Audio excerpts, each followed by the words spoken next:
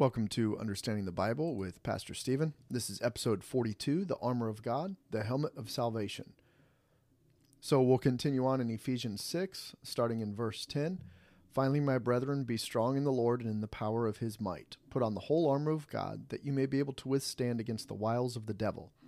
For we wrestle not against flesh and blood, but against principalities, against powers, against the rulers of the darkness of this world, against spiritual wickedness in high places.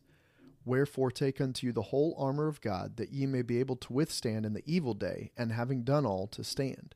Stand therefore, having your loins girt about with truth, and having on the breastplate of righteousness, and your feet shod with the preparation of the gospel of peace. Above all, taking the shield of faith, wherewith you shall be able to quench all the fiery darts of the wicked, and take the helmet of salvation, and the sword of the Spirit, which is the word of God.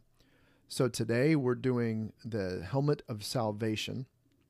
It seems like there doesn't need to be much said about a helmet. It would be pretty obvious that this protects your head.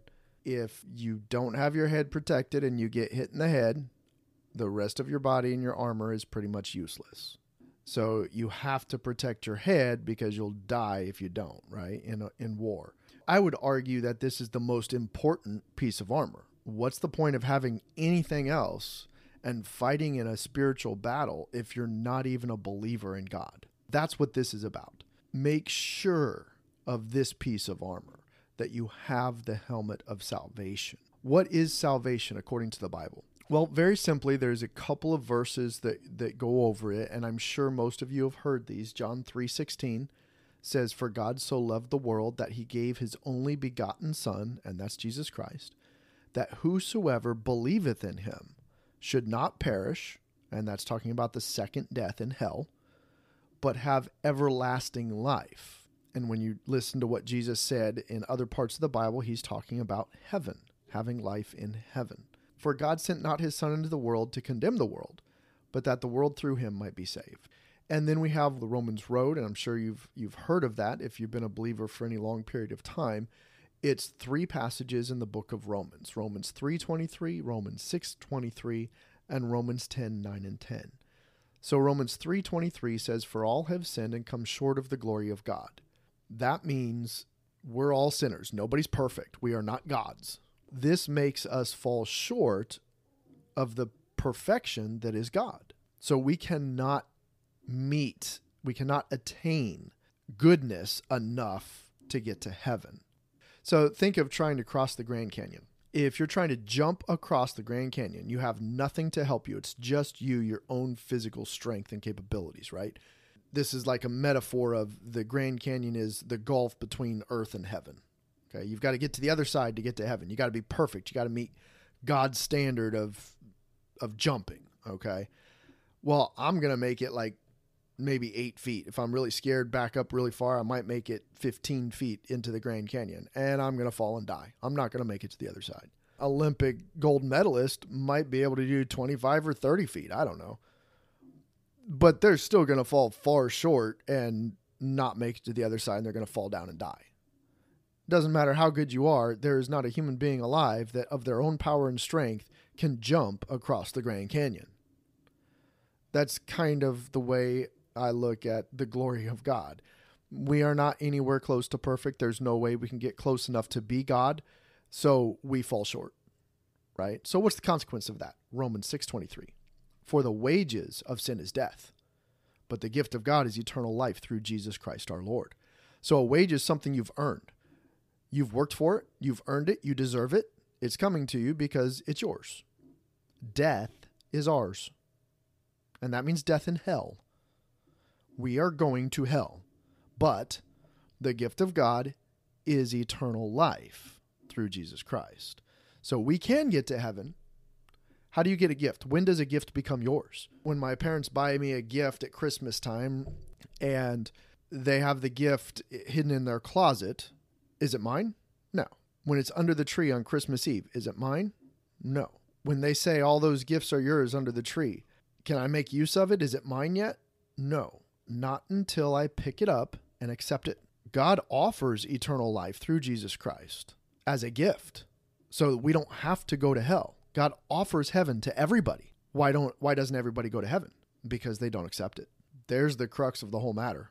Your acceptance of God, your acceptance of the free gift is the only condition. So many people want to blame God for sending people to hell. God doesn't send people to hell. You're going to hell. It's your wage. It's what you've earned.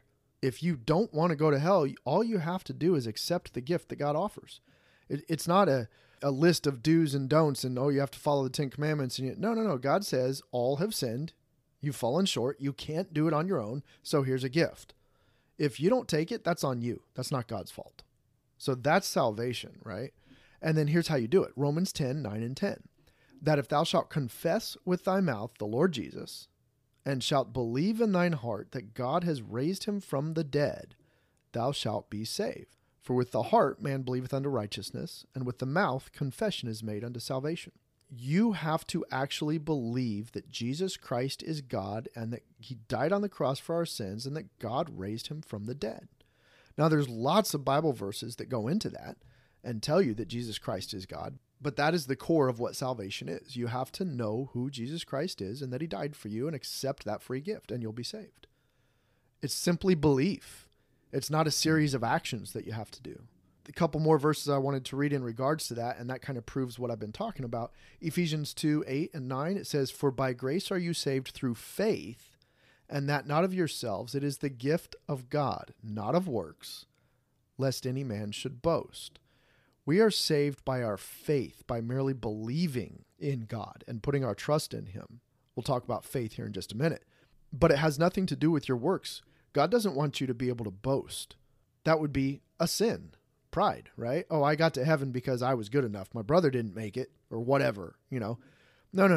You're not going to be able to boast. Everyone that makes it to heaven is there because God gave them a free gift. That's it. And we all get the same gift. No one's better than anybody else. 2 Peter 3:9 says, The Lord is not slack concerning his promise, as some men count slackness, but is long-suffering toward usward, not willing that any should perish, but that all should come to repentance. God offers the gift to everybody, and he doesn't want anybody to go to hell. What does this helmet of salvation save us from? Well, number one, it saves us from hell. Matthew 25:41. This is Jesus speaking. Then shall he say also unto them on the left hand, Depart from me, you cursed, into everlasting fire, prepared for the devil and his angels. Keep in mind, he did not make hell for us. God prepared hell for the devil and his angels, and he doesn't want us to go there, so he offers us a way out. He literally paid the price so we don't have to go with his own blood. God isn't sending anyone to hell. We are making the choice to not change our destination. Everybody's on the road to hell, and there's an exit and a blinking sign, and Jesus standing there saying, Turn, turn. And we have the free will to turn away from hell and accept Christ and go to heaven. The other thing it saves us from is being a slave to our sin nature. If you want to explore what is a sin nature, go to listen to episode 25.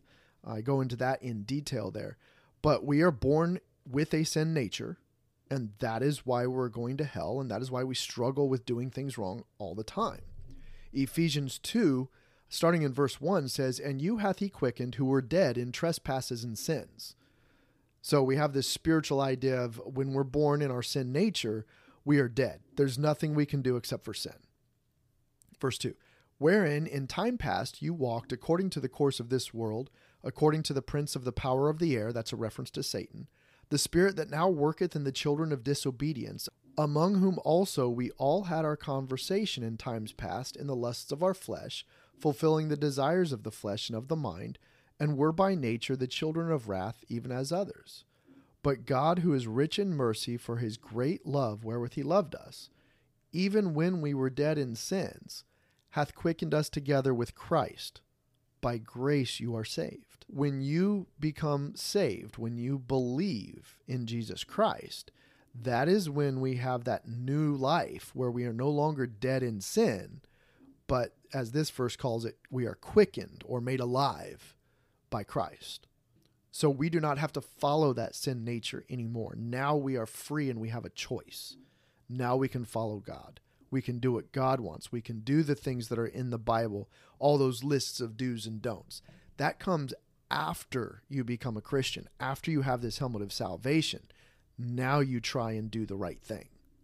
And it's because God has saved us from hell, we should be willing to do things just out of gratefulness. But now we have a duty as a soldier of Christ to follow him. Now that we know what salvation is and what it saves us from, you also have to understand that the Bible clearly tells us it gives us the hope of heaven. So again, Jesus is speaking in John 14, verse 2. It says, "In my Father's house are many mansions. If it were not so, I would have told you. I go to prepare a place for you. And if I go and prepare a place for you, I will come again and receive you unto myself, that where I am, there ye may be also." And of course, we know after he spoke this, he went up into heaven. "And whither I go, you know, and the way you know." Thomas said unto him, "Lord, we know not where you go, and how can we know the way?"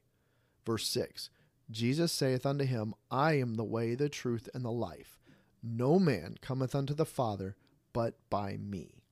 So we have the hope of heaven through Jesus Christ. That's the helmet of salvation. So how can we be sure, once we're a believer, how can we be sure that we have this helmet of salvation, that we are safe and protected, and that we are going to heaven? Well, number one, God doesn't lie. Romans 10:13, it says, "For whosoever shall call upon the name of the Lord shall be saved." He wouldn't be God if he lied. Titus 1:1-2 says, "Paul, a servant of God and an apostle of Jesus Christ, according to the faith of God's elect and the acknowledging of the truth which is after godliness, in hope of eternal life, which God, that cannot lie, promised before the world began." So, number one, if you've done this and you've put your belief and faith in Jesus Christ, then what you need to do is, when you have doubt, is a self-reflection. You have to analyze your own mind, because we know that God's fulfilled his part. He will do it. He doesn't lie. The only question is, do you really believe? Faith in God actually has three parts. Number one is knowledge. Have you actually read the Bible? Do you know what you believe? Or is it just that you heard things through the internet, like me talking, or maybe from a preacher or a friend telling you God loves you, right? Have you only heard these things, or have you actually sought out the truth and read the Bible for yourself? The reason I read these Bible verses to you is so that you can actually look them up and read them for yourself. Don't take my word for it. Find a Bible or go online and search for those verses that I read, and I give you those references.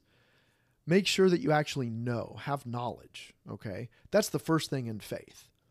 The second thing is trust that what you have knowledge about is actually true. The Bible is from God, and it is true, 100%. It is inerrant. That means it comes from God, and there is no fault or contradiction in it. So you have knowledge, and then you have trust, and then you have to make a willful choice to put your faith in God. You have to choose to believe. If you haven't made that choice, then you just have knowledge. There's lots of atheists that have knowledge of these Bible verses, but they choose not to believe, and they'll tell you that they choose not to believe, right?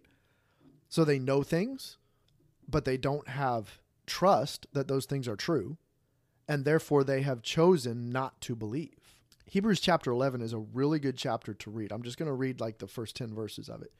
"Now faith is the substance of things hoped for, the evidence of things not seen.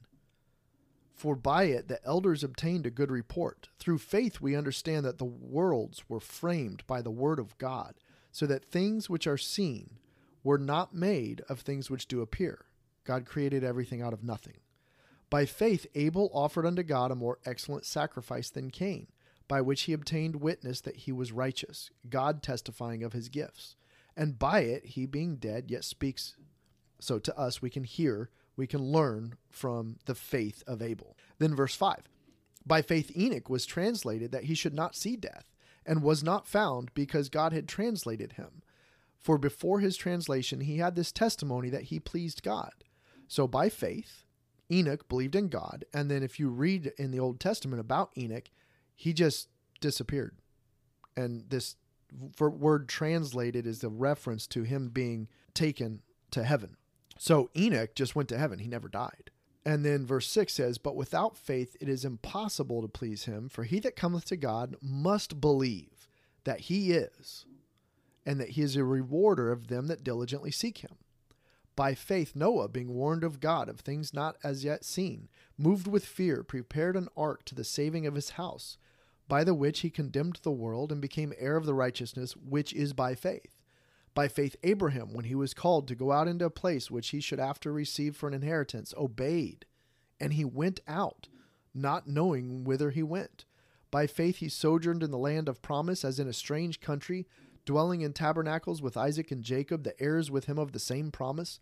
For he looked for a city which has foundations, whose builder and maker is God. So all these great people of the Bible had faith in God and then acted upon it.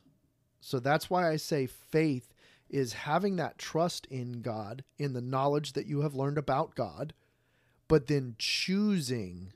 That means you are acting on that faith, on that belief, and you're choosing to put your life in his hands, to have faith in him 100% that what he says is true and that you will go to heaven and that he is God.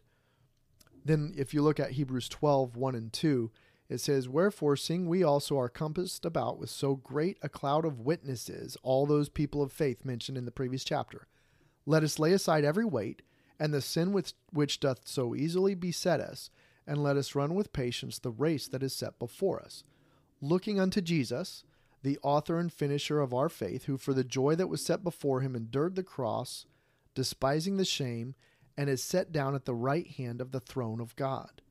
And God is in heaven, and Jesus said we could be with him. So what does this helmet of salvation mean to us? Well, we should be disciplined and strong in our fight. 2 Corinthians 10 verse 3 says, for though we walk in the flesh, we do not war after the flesh. For the weapons of our warfare are not carnal, but mighty through God to the pulling down of strongholds, casting down imaginations and every high thing that exalteth itself against the knowledge of God, and bringing into captivity every thought to the obedience of Christ, and having in a readiness to revenge all disobedience when your obedience is fulfilled. We can have confidence that God is going to help us in this spiritual war. We can train our mind where it says casting down imaginations and everything that exalts itself against the knowledge of God, bringing into captivity every thought. Okay, so we need to discipline our brains, our minds. So you could look at that as the helmet protecting our mind as well. And then act on it, being in readiness to revenge all disobedience. We can be very confident knowing that God is stronger than anything else in this world and that he's got our back. But we also have to train and be disciplined and train our brain to actually think the right things. 2 Corinthians 5:6 says, therefore we are always confident, knowing that while we are at home in the body, we are absent from the Lord, for we walk by faith, not by sight. We are confident, I say, and willing rather to be absent from the body and to be present with the Lord. So he's saying we know that we are absent from God. We're not in heaven. We're walking around in this body on this earth, but we still have faith in God, and because of that faith, we can have confidence. And then we know that as soon as we die, we will be present with the Lord. We will be in heaven. Philippians 1:14 says, and many of the brethren in the Lord, waxing confident by my bonds, are much more bold to speak the word without fear. So when we see other Christians that are suffering, knowing that Paul was in bondage, in jail, because of his faith, they were actually emboldened to speak the gospel message without fear because of the way that Paul handled himself when he went to jail. He witnessed to the guards. He sang songs rather than losing faith. So we can be courageous and not have fear. Two different things. Courage is action despite your fear. God tells us that we don't even need to fear the world or the devil. This is one of my favorite passages is Psalm 23. Verse 4, it says, yea, though I walk through the valley of the shadow of death, I will fear no evil, for thou art with me. Thy rod and thy staff, they comfort me. Thou preparest a table before me in the presence of mine enemies. Thou anointest my head with oil, my cup runneth over. Surely goodness and mercy shall follow me all the days of my life, and I will dwell in the house of the Lord forever. So 2 themes there. In the valley of the shadow of death, do not fear evil, and know that God will be with you, and at the end you will dwell with God forever. 2 Timothy 1:7 says, For God has not given us the spirit of fear, but of power, and of love, and of a sound mind.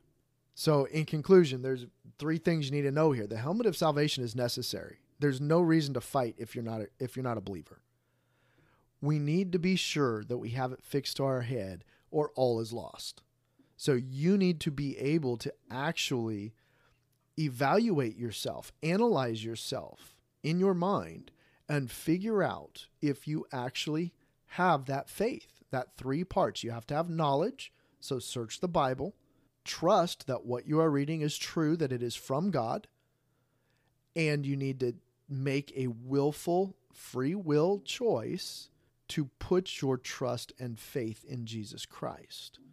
And finally, that gives us the assurance that we're on the right side, that we have the ability to fight, that God is with us, we don't need to fear death, and we are promised a resurrected body and a place in heaven. The helmet of salvation is crucial, but once you have it, there's no need to fear anything. So thank you for listening today, and next time we will cover the last part of that verse, 17, Ephesians 6:17, where it says the sword of the Spirit, which is the word of God. Until then, may God bless you.